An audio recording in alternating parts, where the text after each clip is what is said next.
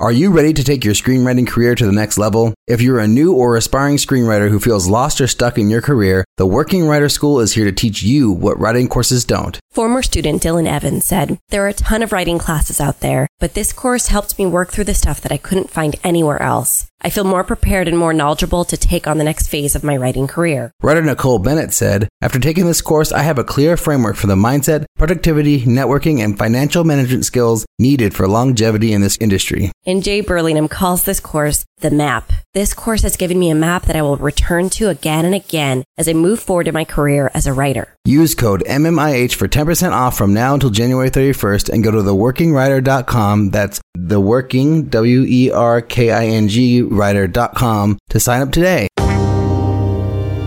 You know, making movies is hard. Making movies is hard.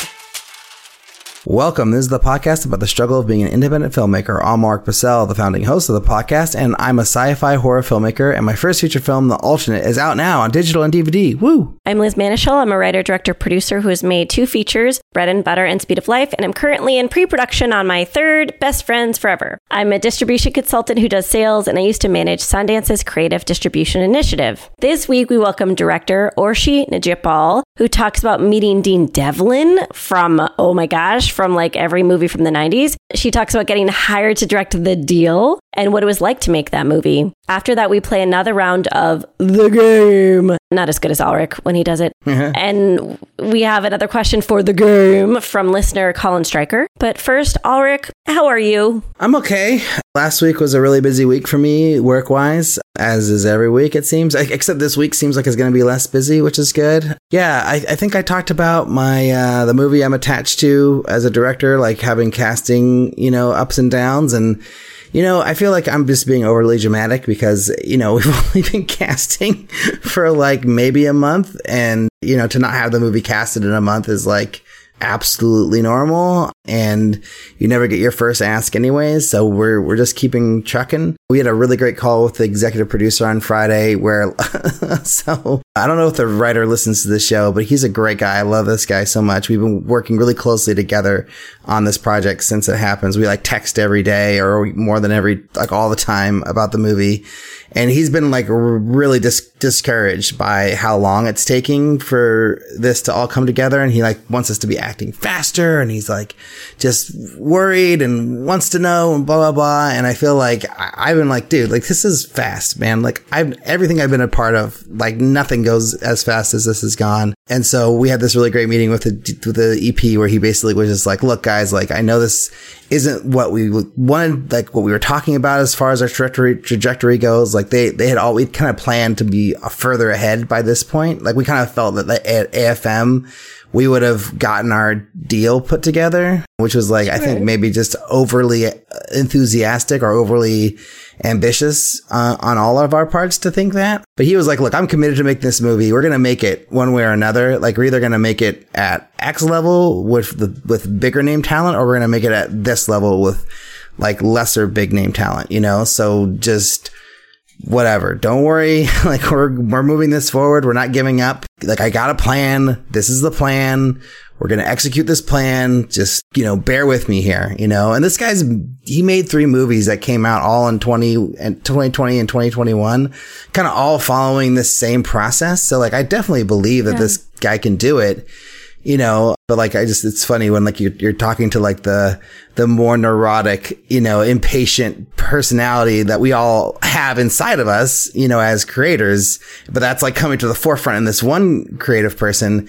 It's hard to not like start to think like, yeah, well, why is it taking this long? Why don't we have this person? Why did they say no? Why isn't this happening? Why aren't we doing this? It's like, but you got to just pull back from that and be like, look, this is the process. It's all good. Like, this movie will happen or it won't happen. And if it doesn't happen, that's not the end of the world either. But like, I just sort of kind of had this newfound chillness towards the process and just trust the process that this guy's following. And it'll work out. But like now I think with that trust and chill, like with this project, it means I got to take my energy and put it into like whatever other project I have going on. Yeah. You know, so I can actually push something forward, because there's nothing really for me to do on the other one. I'm just waiting, chiming in when names are told to me. And I'm like, yeah, that person's great. Let's work with that person. Make an offer or a contingent offer. Go ahead. Let's do it. But yeah, I really want to start writing again. So I mean, I don't think it's going to happen like this week, or maybe not even next week, but I don't know. After talking to Saeed, who we had a call with on Saeed Crumpler,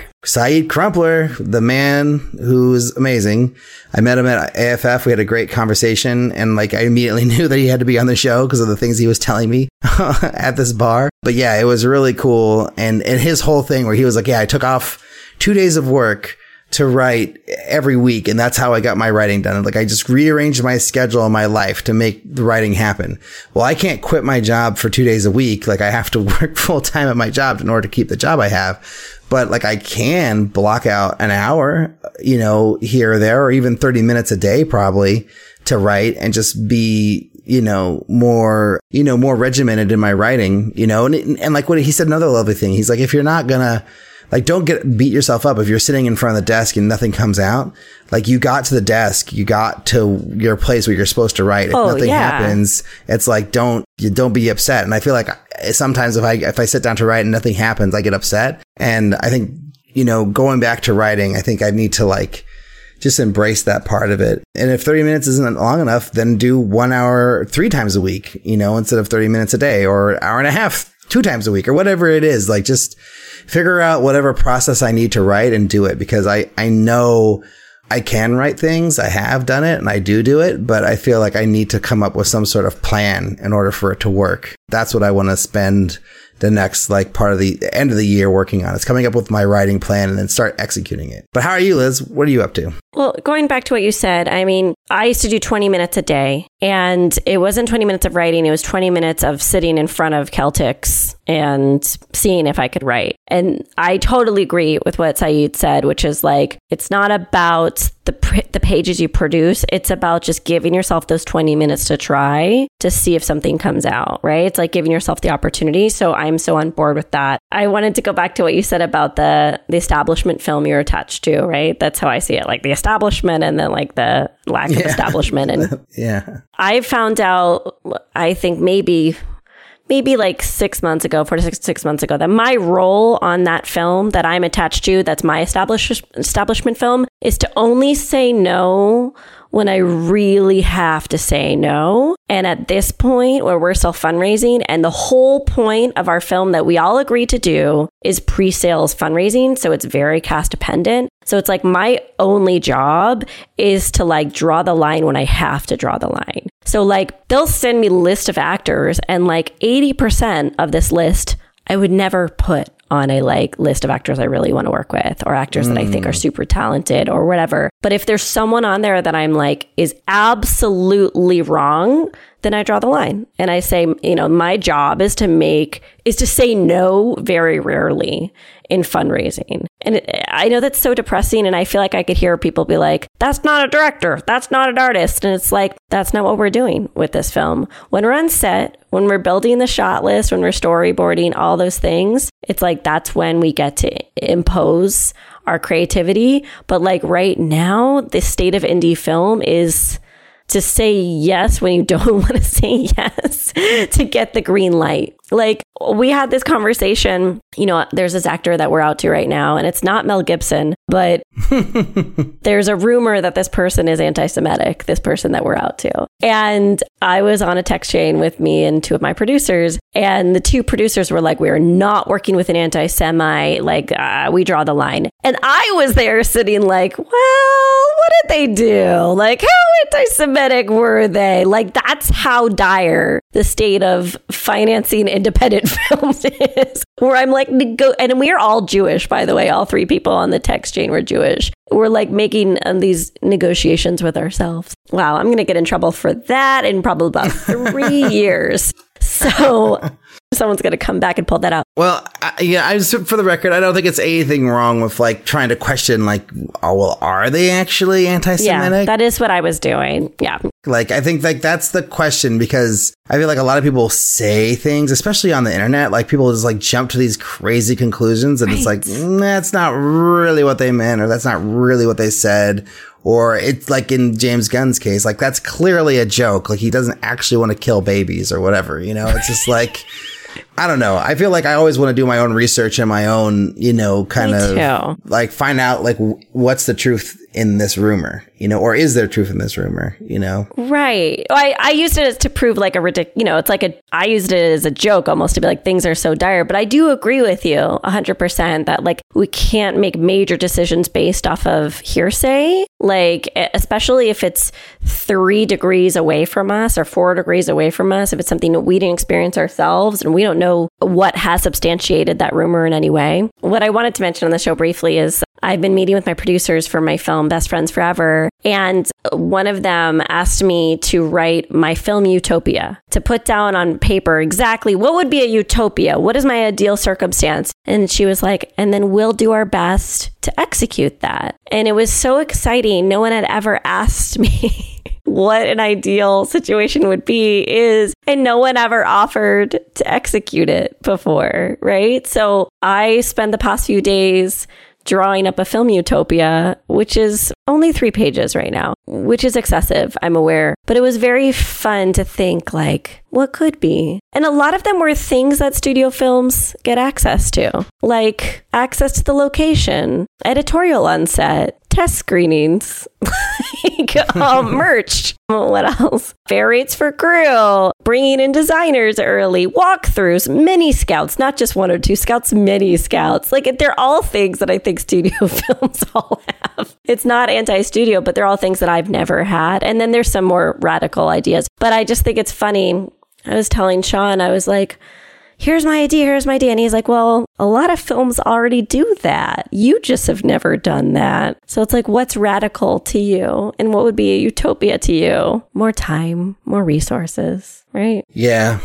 I think more time is like the thing that everybody wants and no one gets, you know, except when you actually have money. So I liked what the Nelms brothers said, that like they would rather have more time over anything else in the world, right? And I've been thinking about that while building my test budgets for this movie that I'm attached to. It's like, well, they told me that I could only have 20 days, but what if I could use the budget and get 22 days? Like, would they be okay with that? You know, like, could I do that? Yeah. You know, but I think a lot of the problem is it's like the cast we can only have for so many days too, you know, and whatever. So it's all tough. But yeah, I've been thinking about like trying to push, like if I'm going to push for something, you know, push for more days and take a smaller crew or take away the jib. I don't know, whatever it is, just like it's more time. It's the most important thing. Yeah, I agree.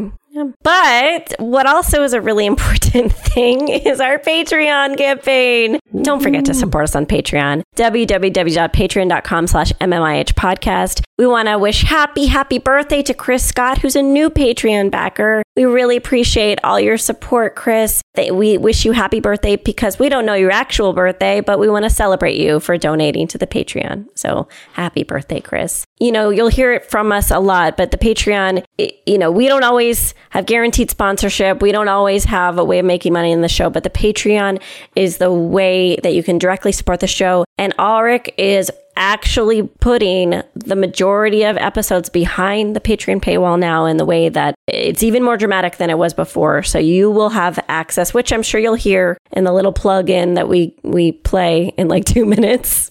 But just an acknowledgement that it really will benefit us. But also don't forget to check out our sponsor for right now, Jambox.io, which is a new royalty-free music and SFX company with an emphasis on high-quality cinematic cues. Their composers have worked on soundtracks for Hollywood-level films, working with directors like Michael Bay, Martin Scorsese, or global brands like DJI. They offer customized plans to fit your needs. Check them out, Jambox.io. But without any more delay, here's our chat with Orsi.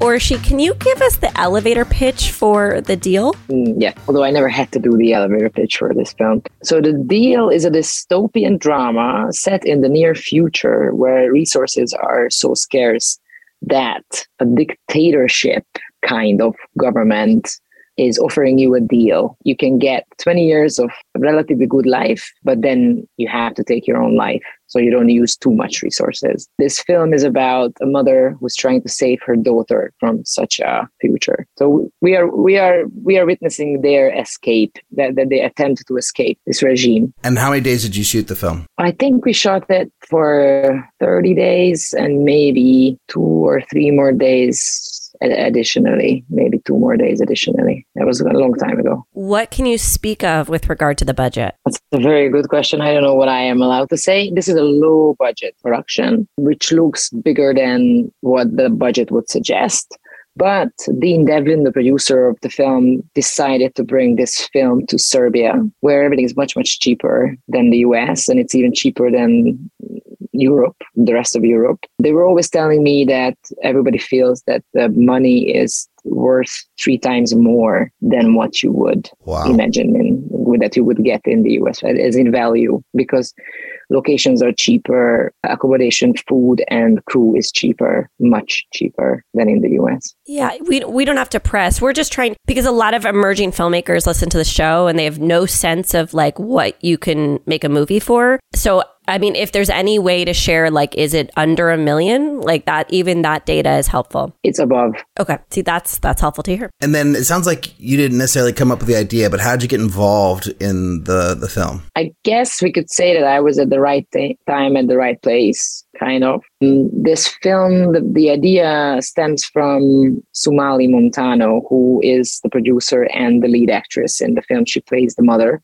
That was her story. She came up with the idea because she wanted to make a film about how too late in her life she realized how grateful she is to her mother who sacrificed so much for her daughter, so to Sumali. And when her mother passed away, she wanted to write and make a film dedicated to her mom. So the film is dedicated to Sumali's mom. So she found a writer who was a friend of hers of a long time, Sean Prezant, who was busy in the industry and in LA. They wrote a first script, and then she met the producer, Dean Devlin, who was famous for Stargate and Independence Day and Godzilla and stuff like that, who got hooked because he liked the script, he liked the idea of the world, and who happened to be shooting a TV series in Serbia, a fantasy TV show called The Outpost. And he had very, very good experience with shooting with local crew, with Serbian crew in Serbian studios. Now that everything is much cheaper, but the quality is good. And this is where I came into the picture because I was recommended to direct a few episodes in that TV show by common friends. So I ended up directing a few episodes in The Outpost in season 2 and then 3 and then 4. And I think this was this was my first time. And Dean was coming to visit the set and he was already prepping the deal. And they were looking for a director and I was there. And they sent me the script. They asked for my very honest opinion. And I had no idea that I could be seriously considered because I thought that they want someone more experienced or American or I don't know. And I just thought that I'm just going to give my very honest opinion, come what may. And I wrote a very bold email about what I love about the script and where I think the script needs some work on, what references come to mind, what visuals come to mind. And 24 hours later, I received an email, them requesting all my work from before. I have directed short films that were doing some awards and a lot of TV and drama, comedy, satire. And I had a feature film, which was a romantic comedy dramedy about a couple opening up their relationship. So it's a completely different topic. And I could send that to them, to Dean and the other producers. Within 24 hours, another 24 hours, I received an email with the subject, capital letters, "Your movie is amazing."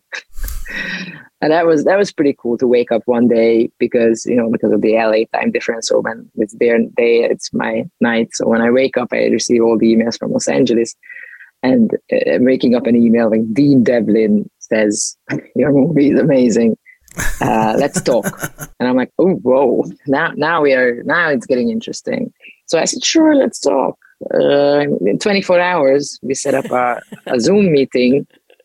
And I'm expecting to have a friendly chit chat with Dean, whom I met when he was in Serbia for a dinner. So I thought, it's going to be very casual. So I was like at home, whatever, starting the Zoom call, and I open it, and there's this massive meeting room, huge table, 15 people in the room, including Somali, including the writer, including some 5 other producers. I didn't even know who's who. They were all looking at me and they were staring at me. And as I found out later, I was on a gigantic screen. And I only saw very tiny dots, because when you have in Zoom, when you have on the other side, one gigantic room, it's a big wide shot of small people. So that was it. And then I was like, oh, wow, that's surprising. What's going on? And then they spent the first 15 minutes telling me what they loved about my feature film, which scenes and why. So they really watched it. And then they spent another 15 minutes explaining to me all the emotional background of the deal, where it comes from. And then the next hour was discussing suggestions, ideas, how to proceed if. And then within a few days, I got the offer. They proposed, and I said yes. When was that? So we're also trying to build a timeline while we hear your story. So the timeline was crazy. Yeah. There's a reason why I mentioned and within 24 hours and within 24 hours. This is basically what then kept on happening the whole time. Everything was happening super fast. I met Dean in 2019, February. He sent me the script March, April. The 1st of May, I was already in London doing casting sessions. Wow. So that's the speed. So I think probably April was spent on negotiations and figuring out things. And then as soon as that was done, I remember I was in a DIY store because I was just moving into my new apartment and I had a lot of work to do. And I was just in the DIY store checking out all kinds of taps and bathroom things in my head. And I was carrying stuff. And I get a phone call and I'm like, oh, hey, can you hop on a plane now? And I was like, what? Yeah, so the next morning I hopped on a plane and then I had a few days of casting sessions in London. And then from then on, I flew to Belgrade, and May and June was pre-production, very short pre-production, 5 or 6 weeks, 5 weeks, like nothing. And then 6 weeks of shoot in the hottest month, which is July, August, crazy hot in Belgrade. And then we were editing end of August, September in Budapest, my hometown, because I'm Hungarian. And then from October on, we moved everything to Los Angeles, where Dean, the producer, is based. Then I was in Los Angeles for October, November editing. In December, we managed to shoot a few more extra days back in Belgrade. And then I was supposed to go back to Los Angeles to continue. But 2020 started and everything stopped and everything was falling apart. And nobody knew what's going on. And we were there with a half-finished film and people couldn't work. People were panicking. So 2020 was gone. And all our big plans and hopes for finishing this film super fast and launching it to the audience. So we were very, very fast in the beginning and then slowed down significantly due to COVID. And basically the film was finished a few months ago and we had a premiere now at the Trieste Science Fiction Film Festival a week ago. And then compared to all the other projects you've made, how difficult was this one? Well, it was very, very difficult, but it's difficult to compare because every project is very, very different. Here, a lot of the difficulties came from the fact that we had to be so fast, that everything had to happen really fast. Decisions were made super fast. The script was still heavily getting rewritten while we were already shooting it, which caused issues that we then had to solve in post, as you do. So there were a lot of complications because of the pacing of the production. But on the other hand, it was also very good. I worked with other projects where you have a very long process and still face a lot of issues. And it also drags for a long time, So I don't know. It's hard to say, but was it difficult? It was, yes. It was terribly difficult. It was a hell of a ride. It was a big challenge. The script was being rewritten the heat was unbearable. Like, this is partly, I mean, that's why we changed in the original concept, this future wasn't this hot, but because we were in this super hot place, and we were like, okay, that let's, and you know, in August, in long days with a lot of sunshine, where we have a lot of hours where the sun shines from above, directly from above. So it's something that you don't want to shoot then, because it's not the nicest. But then my DP, Matt, he was an amazing DP, decided let's use this as a tool. Let's make this world look super hot and dry. So that's how it ended up looking like that in the beginning. I'm putting myself in your place. By the way, Ulrich and I are both feature filmmakers, and we both have made sci-fi features as our last project. So it's just always interesting when we talk to another person in the genre. I'm putting myself in your place. I'm thinking, and by the way, my first feature was a rom-com, just so similar in a weird way. There you go. You get this offer. You've made one feature. You know that this guy, Dean Devlin, is known for like massive tentpole films. You know that they're on a really fast timeline. Mm-hmm. I'm assuming you have reps because you worked in the advertising world and the TV world, but you tell me if I'm wrong. You had a lot of power in that moment is what I'm acknowledging. Like, you could negotiate, you could slow things down, you could say, I need a larger fee. You know, like, there was a world where you had a lot of power because they were super excited to get you on board and to steamroll the production. Can you talk a little bit about negotiating and kind of advocating for yourself in a situation like that? I didn't have a rep back then, because in Eastern Europe, nobody has one. We don't have this system at all, because we are so few people that everybody knows everyone. So if you need to negotiate, most of the time directors negotiate for themselves. So many times your fee depends on, are you a good salesperson? Are you a good businesswoman, or you're a good director, or you happen to be both? I had experience in making my own deals because of the TV jobs that I got, but I wouldn't say that I was in a powerful position, or at least I didn't see it as much as a powerful position. I mean, I think it's for me, it's more like until the moment where I think, oh my God, this can't be real. This is too good to be true. Until then, I'm very well, I want this and I want that, and I can, and this is what I think about the script, and and I really need to change this and that. And then when it gets like, okay, you have it now, we give it to you, but now you fucking push it through. And then I'm like, okay. Then I'm just in the work mode. Then I'm not anymore in negotiation mode. So, but I think I was fine. I mean, I took some good advice from friends in the business. And I think it went okay. So just to push on that a little bit more, when you got your offer, did you counter or did you just accept before? No, you never accept. No, never. I mean, listen, I used to work as a producer in commercials in my previous life for a few years. And what I've learned there, the basic rule, and I think it's true for everyone, is that you never, ever accept the first offer. Never. Because when you get an offer, the person who gives you, if they are a professional, and these guys are professionals, if they give you an offer, they already calculate, they have it in mind that you're not going to accept it, but you're going to ask for a certain percentage more. So here comes the dance. How much is the more? So of course I didn't accept it. Not because it was a horrible offer, but because I've already learned that you never accept the first offer. Even if it's just going to be a little bit of raise, still, I don't know, that's how the business goes. And I think it's true for not only in commercials, but also in TV and also in films, probably also in every other place. Okay, and the next question I had, which was more about working, like how the production came to be, because you shot in Siberia,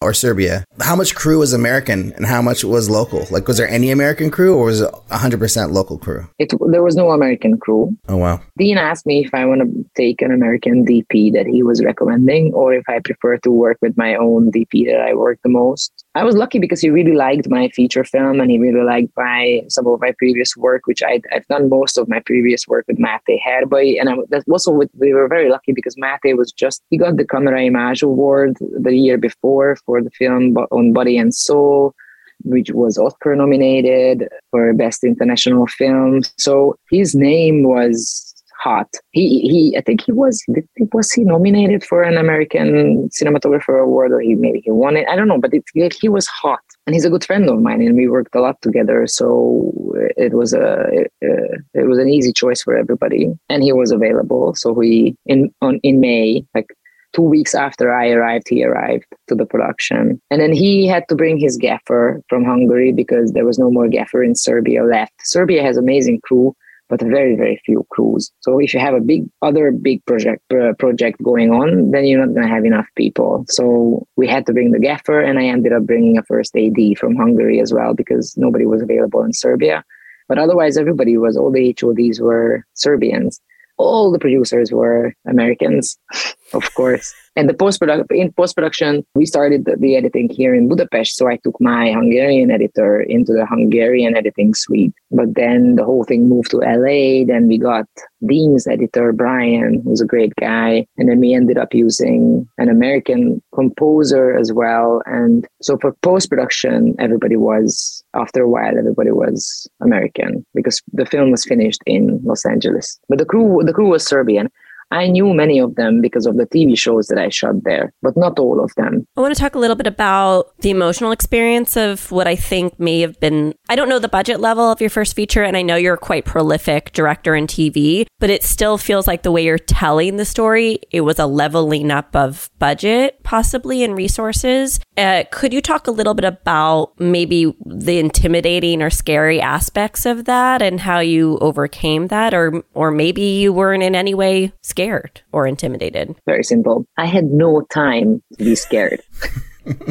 I was casting on 1st of May and I started shooting end of June, or what was it? Beginning of June. Yeah, end of June or beginning of July. There was no time to be scared. No time. I just had to push. No, I didn't get it. I think everything came much later when I realized, oh my God, what's going on? But no, yes, it is a bigger budget production than my first feature was a low budget rom-com. But I mean, the scale difference between the two of them is more about with the deal, we just needed some special locations and we needed a bit of action. And we moved a lot to these funky locations and factories and all the industrial landscapes that I love and all the block buildings, and endless jungle of concrete that you can find in New Belgrade, which I loved. The world building that was a big challenge for me, because in my first feature film, that film was here and now, where you don't have to deal with any of that. I only had to concentrate. The world was the connection between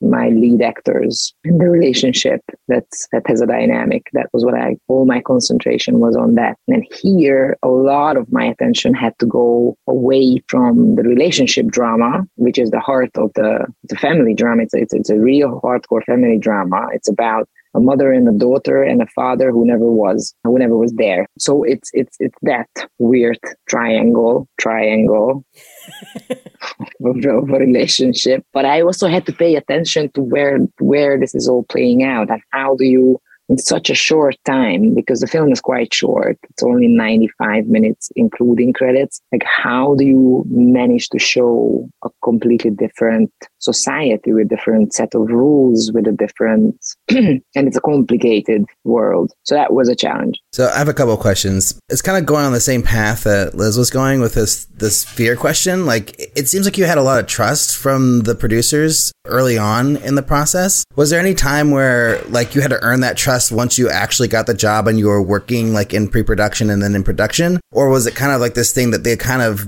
bought into your expertise and your ability in the interview process, and then once you got the job, it was just oh yeah, or she's got it, no worries, no one's challenging her, she knows what the fuck she's doing? I don't think anybody ever gets to that point. I'm pretty sure that there are people who are asking or have doubts about Martin Scorsese, oh my God, how's it gonna work? The thing is that I think it's very, very difficult to judge a director's performance, because there are a lot of things that don't make any sense until you get to the final stage, when you actually see it edited, sound mixed with music. It's so much of what we are doing it's difficult to judge. I mean, what do people judge during pre-production? What can they judge? What they look at, does she look confident, or does she like change her mind every day? Obviously, if you keep on changing your mind every day, by the way, which should be completely normal because you are just figuring things out. No, you cannot show that. You have to show that you are 100% confident and you know what you are doing, and nobody can know that inside you are like, what are we doing? You know, like I said, I didn't have time to panic. I didn't have time to really be scared. That helped. Really surprisingly, I have to say that helped. When you have a really short deadline, you don't think that much. It doesn't mean that it's going to be the best possible solution that you come up with, but at least you are on the move, which sometimes is better than staying in one place hesitant. The other thing is that because I had my DP, Mate, who then had his gaffer, and I had my AD. So we were like the four of us. We were the four crazy Hungarians, as they called us in Serbia.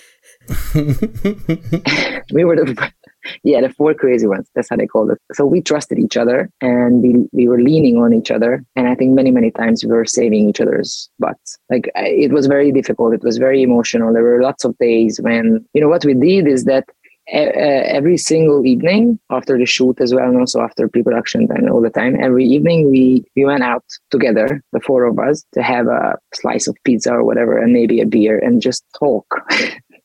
just get all the issues out. And after a while, a lot of it was like a therapy session that we did to each other, like ventilating, like somebody was yelled at that day. And then you have to listen to how they feel. And then we have to tell them nice things, and you have to hug the person, and you have to make sure that, next time somebody yells at you, you're just going to kick ass or something. And that was happening.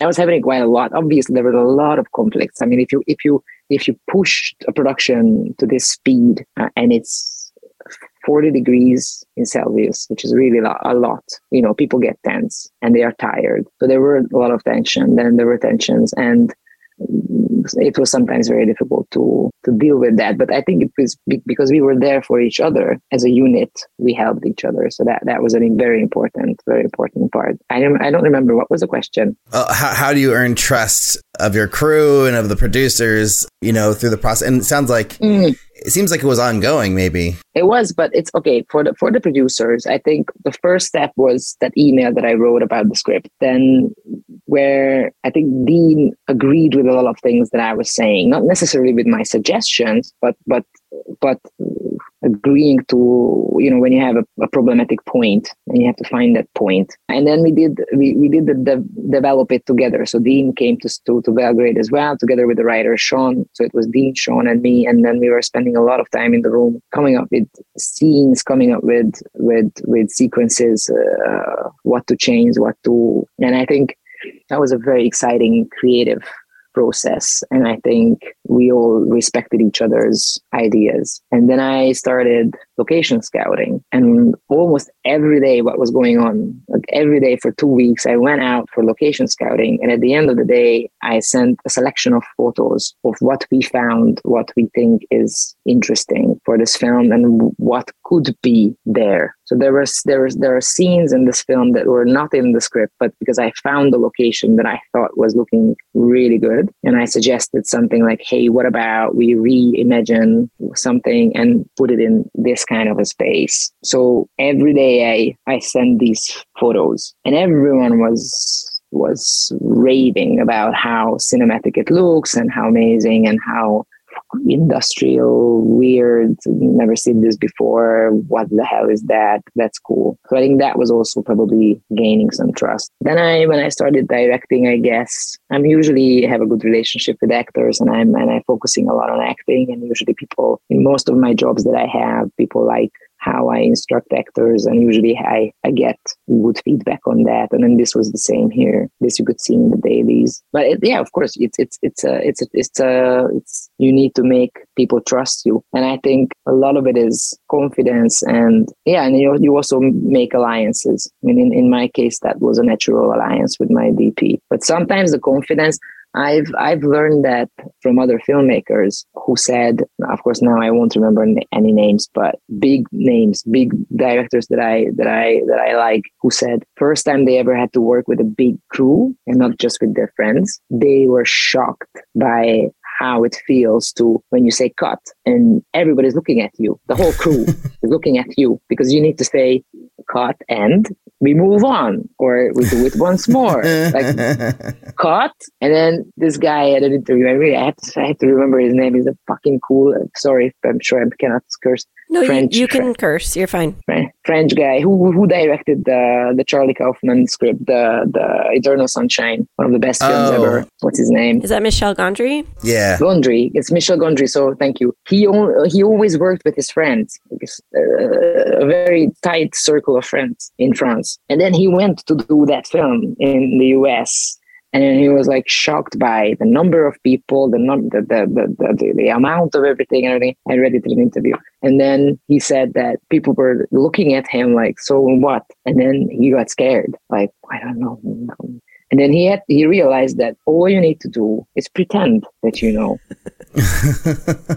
Because if they see that you don't, then you lose authority. And that's true. And I've seen it happen on set with a lot of times. I'm really trying to go against this in my life, but I've also seen it with other people, other directors on set. As soon as they look insecure, the crew, it's like they just have a sensor for this. That's one of the most important things about a director. And then you lose your authority. Then they won't take you serious, and then they will blame everything on you, even those things that is not supposed to be blamed on you. But so I realized that it's also another thing when you have a big crew, when you're working with a lot of people, and then you have producers and everyone, they're all there at the monitor. And if you're not yet Martin Scorsese, so you could say, get the fuck out of here.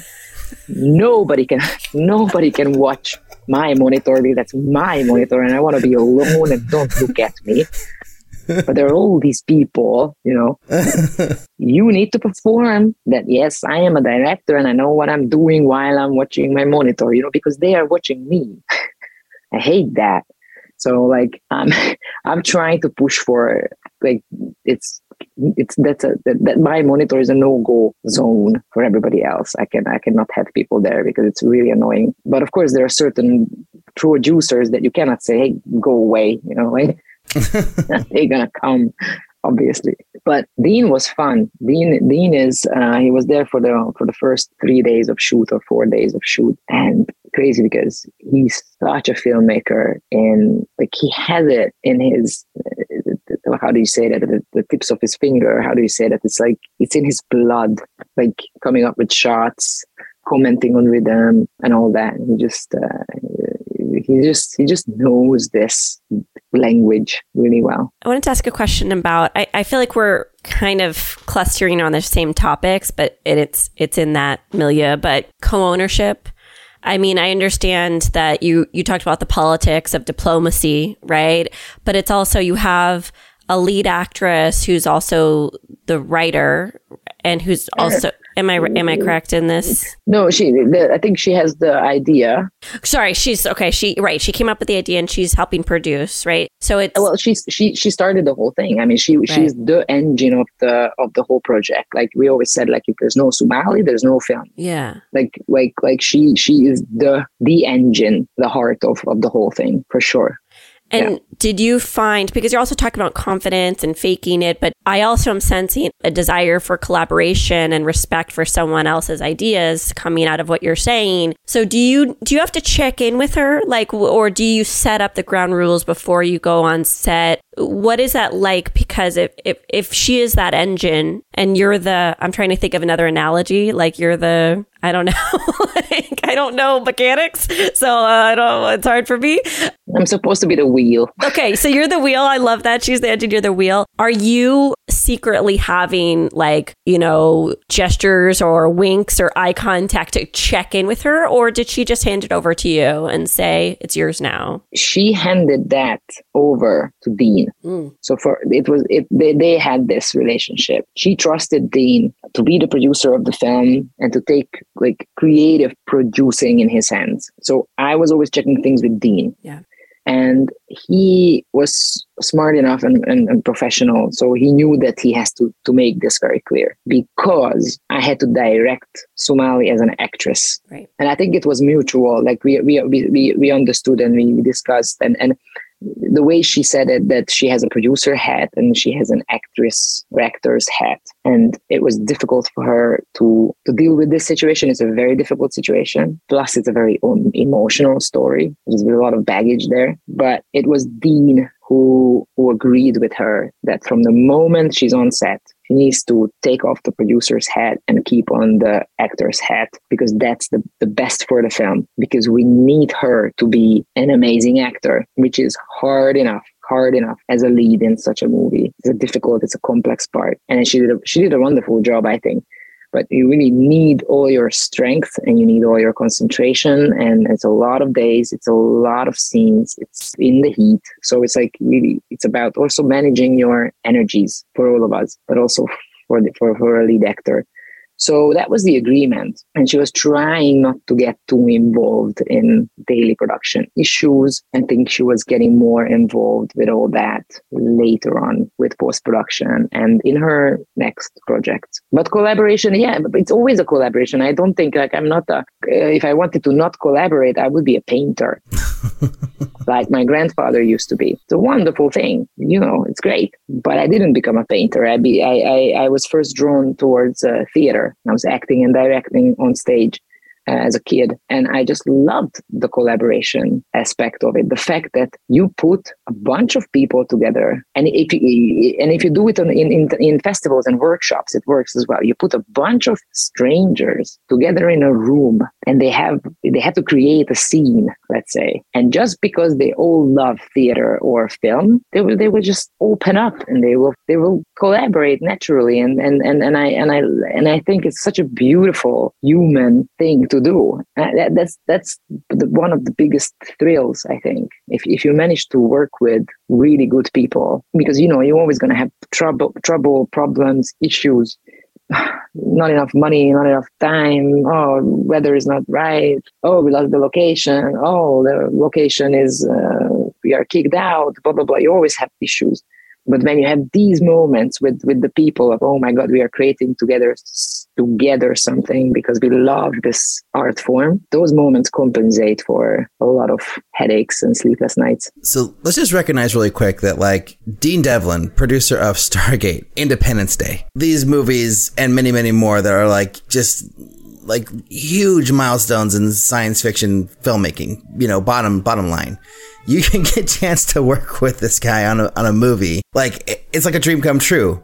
So what I'm wondering is, after the fact, after it's all done, like, how has this changed your career, or has it changed your career? Like, did you now have American agents or managers? Has your career changed at all from making the deal? Yes, it's crazy because I met Dean, although I knew his films, but when I met him while I was shooting The Outpost, I met him as the producer of that show, discussing those scenes that I was shooting and then having dinner and then in much smaller scale. And I met Dean, the human being, not Dean, the iconic, changed history of film, blah, blah, producer. I met a super nice guy who's extremely smart, intelligent, cultured, and knows films in and out and inside out. And he's like there's so much you can learn from him. So that was my impression. And then he makes decisions really fast. And then he's such a pro. And then I don't know when he sleeps. And then he's so enthusiastic about all this. And that's the Dean that I met. So I still can't imagine that this is the same guy who did it Independence Day. Like, I'm like, I can't put it in my head. Like, wow, that I know that guy. I worked with that guy. Crazy. Of course, I was trying to move my career, obviously. And I was nagging him to set me up with agents. When I was in LA. I nagged him every single day until he had enough. And then he just hooked me up with someone. And then I had an agent and a manager. But then COVID hit, so nothing happened. But now we do, like, I have the relationship. They're trying to get me jobs. It's just that I got hired again by Dean to do his new show, The Ark. Well, I went back to The Outpost, so I could continue that. Then I was hired for the new science fiction show that he just wrote and produced, The Ark, which is coming out next year. And then I am right now working on a massive TV series in here in Europe that has nothing to do with Bean, but for sure my CV was a big part of me getting this job. It's a 15th century epic war hero battle, heavy family drama, historic craziness, horses and stunts and armor and castles and forts and backlots and everything. And yeah, so I'm shooting that now. Wow. Sounds Amazing. wonderful. Yeah, thank you. We have just a few minutes left and we have 6 questions we like to ask everyone. So I think we could try to do this as like a rapid fire round, right? What's the first film you ever made and how do you feel about it now? First film that I ever made was I studied at the London Film School, where they have the really good system that everybody has to, in the first year, everybody has to do a short film first. We rotate. You have to write one, direct one, DP one, camera operate one, do the sound one, and edit one. So you make 6 with 6 people and you rotate, which is a crazy good idea. And I would recommend it to every film school. So that was the first one. How I feel about it, I'm proud of it. I think it was very ambitious. I had no idea that I cannot shoot this much in one day. It was a 1-day 16 millimeter color, no sound film, which we had to edit in celluloid, and then later on had digital sound. But then I had to print it in a print. I don't remember how you call it. Marry them, put it in the. It was lovely. I'm proud of it. Would I do it differently? Yeah, production wise, yes. But otherwise, I'm happy with it. What's the best filmmaking advice you've ever received? Fake it. Fake the confidence. Nobody will notice the difference anyways. Be persistent. Be persistent. There was another horrible sentence that I had to digest when somebody was analyzing this. As a first-time filmmaker, as a first-time feature film director, you are the biggest enemy, the biggest boundary, the biggest limitation of the project. You yourself, because nobody will trust you because you're a first-timer. You can hire everybody else being more experienced than you. You can have everybody else less risky, but you're gonna be always the biggest risk. And that sounds horrible, but it's true. What is the worst filmmaking advice you've ever received or heard? Oh my God, I just yesterday, today in the morning, I saw this fantastic thread on Instagram, the movie memes. Do you follow that? Oh my God, I love it. And they started this thread today in comments, write your toxic advice. And everybody it's hilarious. It's people are writing like, oh, take your coffee, open the lid, and just leave it on the Magliner. People will appreciate, that kind of stuff. It's amazing. It's like 100 comments. Oh, that's wonderful. I think it's movie set memes or what is it called? I love it. They have a lot of advice like that. Whenever people try to tell you to do something in a different way that is not you will always regret it. Because even if it doesn't work, at least you can, I don't want to say you can blame yourself because we're not supposed to be blaming here, but you can take responsibility. But when you follow somebody's advice and you kind of have a bad gut feeling about it, but you follow it anyways, and then you don't like it, then what? That's horrible. And you haven't learned. Do you have a goal as a filmmaker? Like a house in Bali or winning the Oscar or...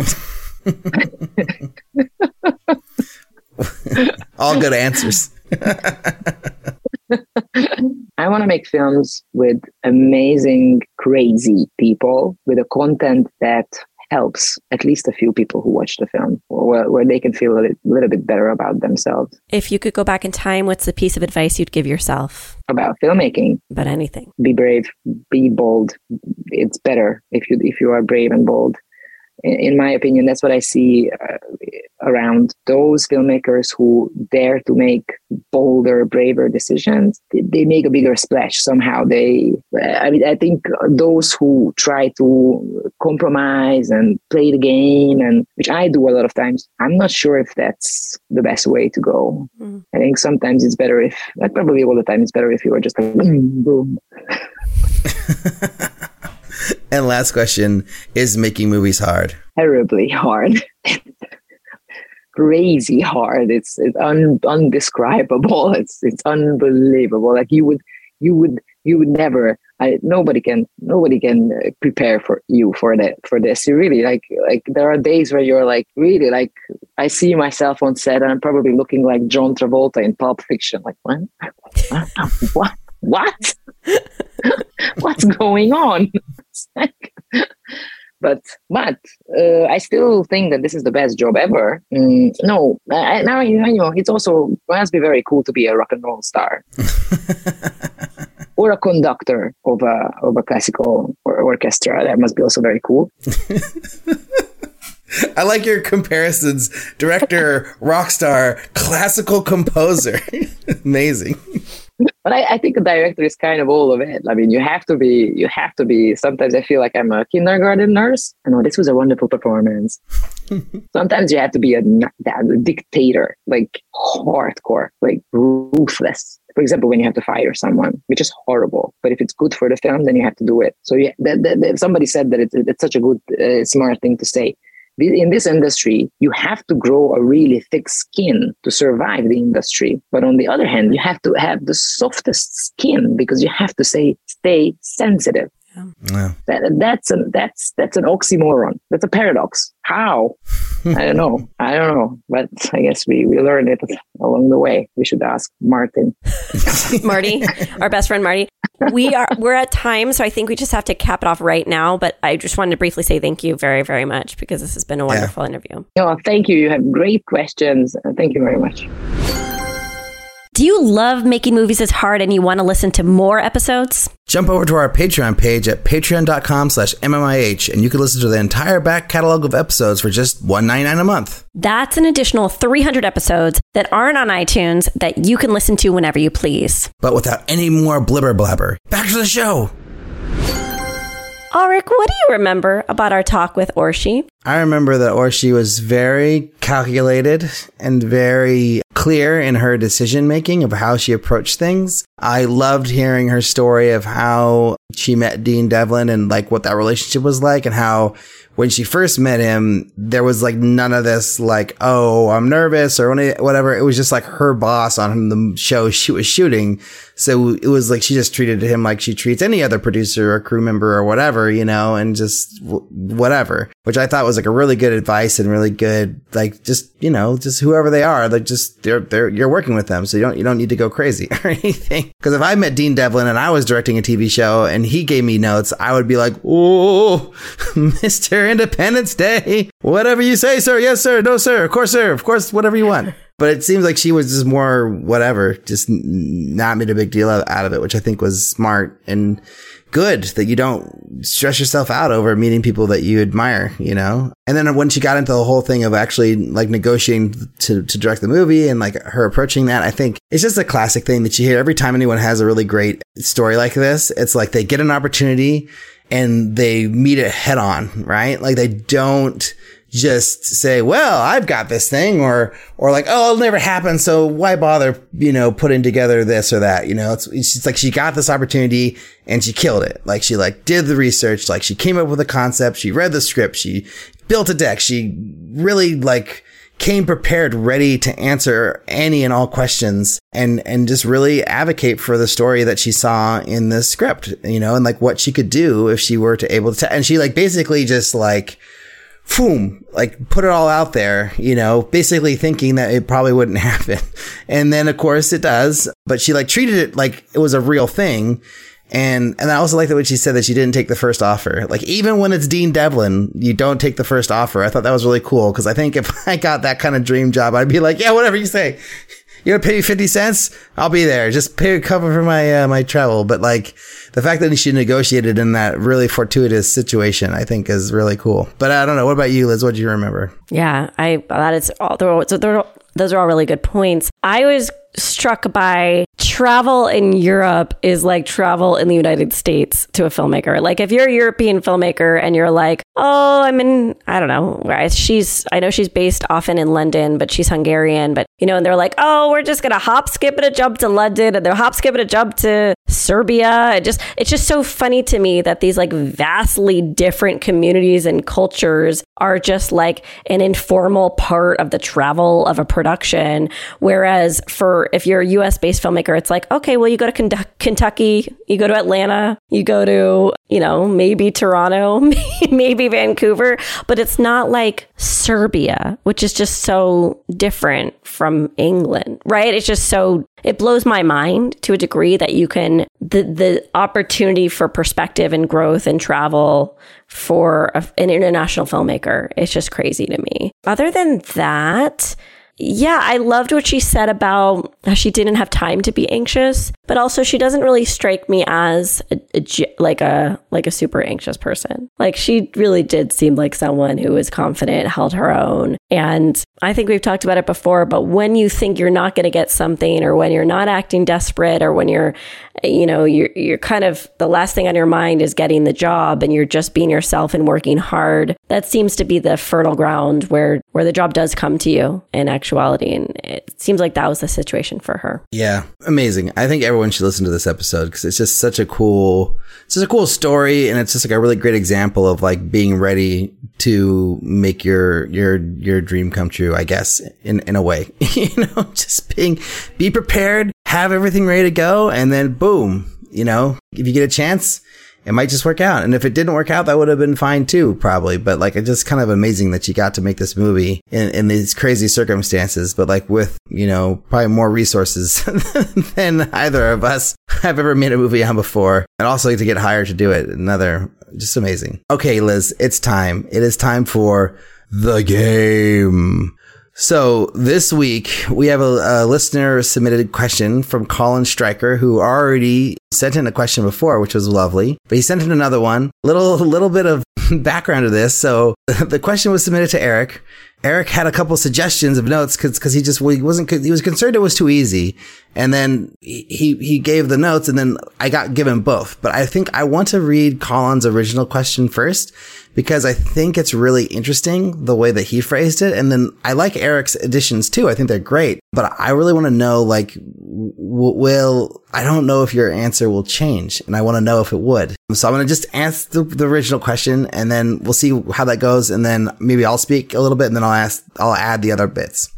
Okay, here we go. So, and just for people who don't know what the game is, I'm sorry. It's a situation where this is a game that we play every week now because we just love it, where Eric or a listener provides like a scenario, like an indie filmmaking scenario, and makes us decide like what we will do in that scenario. Like if we were faced with this problem on one of our sets, how would we solve this problem? So it's something that Eric's been doing for, a few months now, I think. And they're great. And we've had a couple listeners submitted questions, and this is the third one, second by Colin. So here we go. Here's the question. And Liz hasn't seen this yet. I've only seen it, and Eric. So Liz hasn't seen this. You've just wrapped production. Hooray! The final day of your shoot was actually the first scene of your horror film, a big set piece that sets the tone with some awesome horror supplemented by expensive visual effects. In the script, this first scene is followed by a first act of slow burn character development.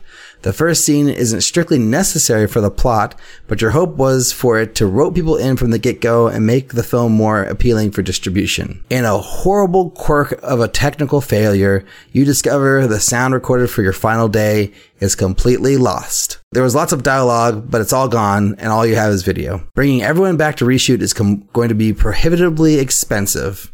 Do you A, wait out the 6 months, get more money, and reshoot?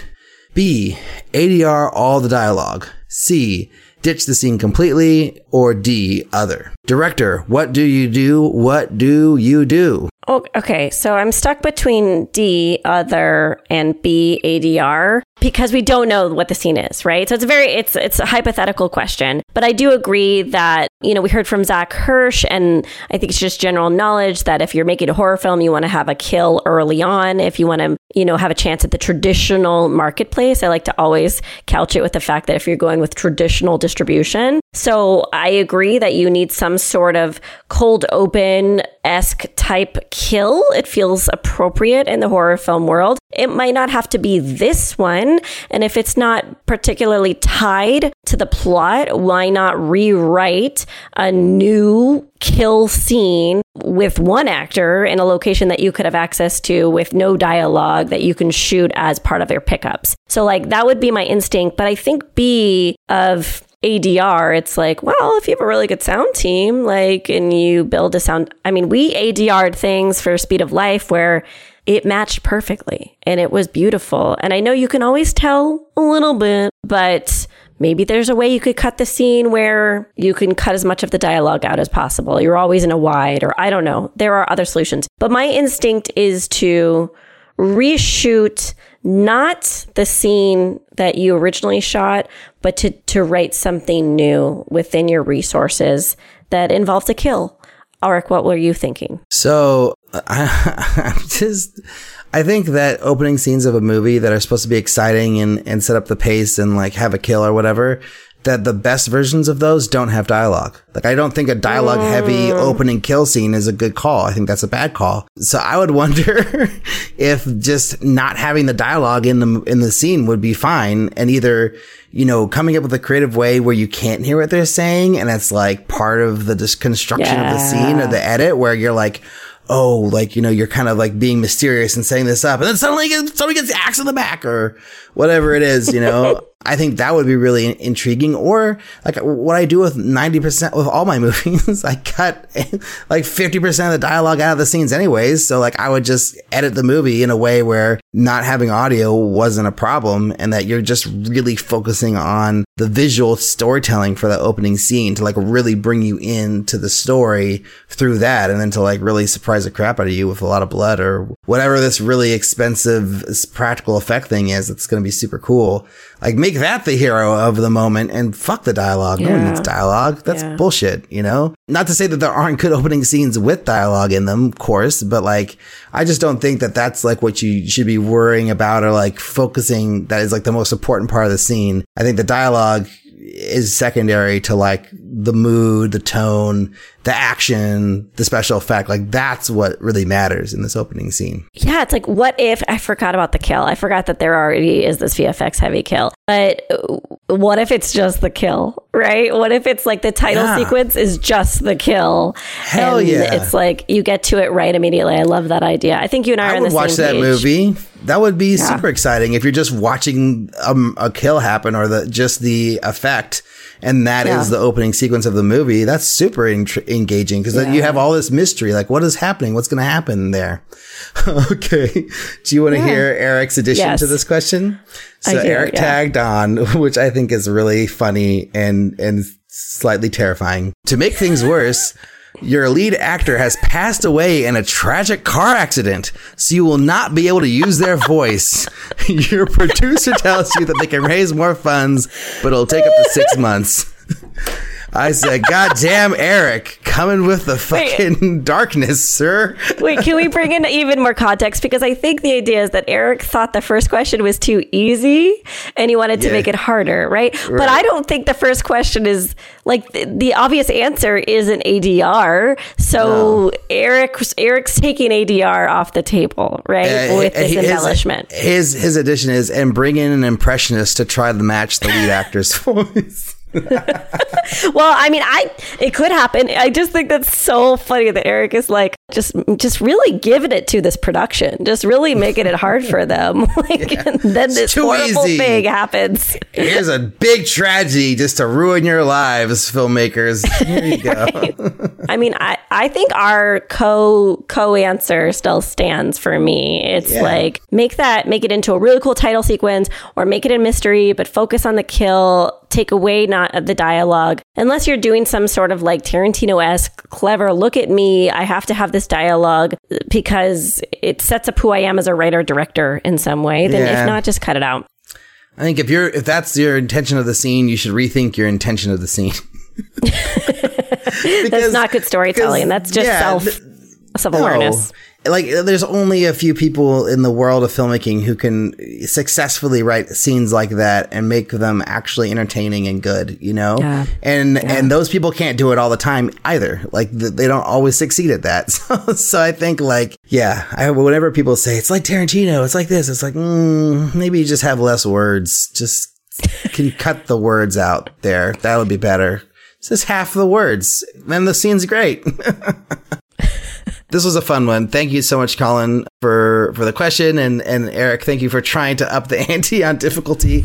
Although I feel like it was a really good example that, like, it was a good question by itself because, the answers didn't change with the added level of difficulty, like it was still the same answer, the same response. And I guess that's what it was going to be, Although I think Eric's addition is very fun, but yeah, and I wonder, I'm actually curious, like, cause you and I both thought the same way, but I wonder if other filmmakers would think differently. Like, would your first instinct be, oh no, we have to ADR this? Is that what, I wonder if that's like another, we got 10 filmmakers in the room. Would it be like 50-50 or would it be like, overly one way or the other? Like, are we the anomalies here? Like, I don't know. Like, I'm just curious, like, what people think. I'm going to retract my option of B entirely, of ADRing, because now I'm just thinking, if it's dialogue heavy and you're keeping the dialogue, then the dialogue's really important. Then it's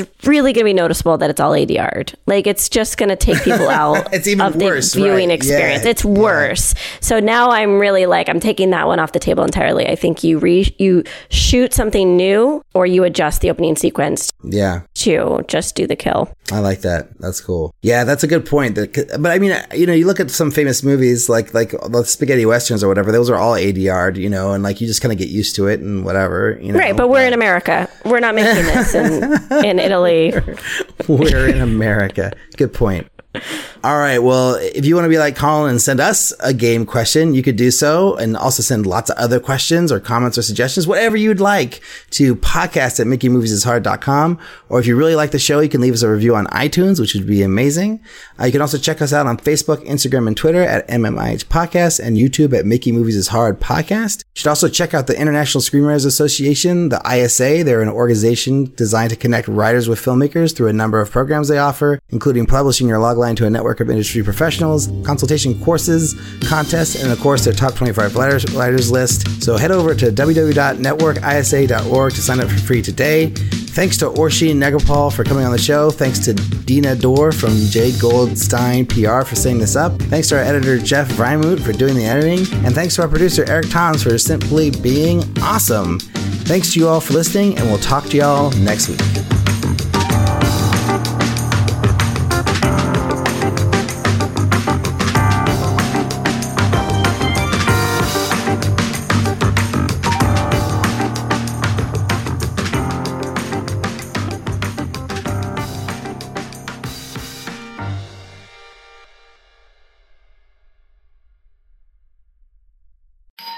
Our house is a mess. Come on in. I'm Amber Wallen, internet comedian, plant queen, and host of your new favorite podcast, Fly on the Wallen. Okay, that's pretty presumptuous to assume that this is going to be their favorite podcast, by the way. Like, come on, Amber. Anyway, that wasp that you just heard interrupt me is my husband. And co-host, Benjamin Wallen, also a comedian, and I host people at our home. I have a great wine collection in my cellar. Well, you mean the mini fridge? It's a mini fridge. It's a mini fridge. New episodes of Fly on the Wallen drop every Wednesday. Listen in as we discuss relationships, books, and keeping our sweet baby kid alive while we make laughs on the internet. Subscribe to Fly on the Wallen wherever you get your podcasts.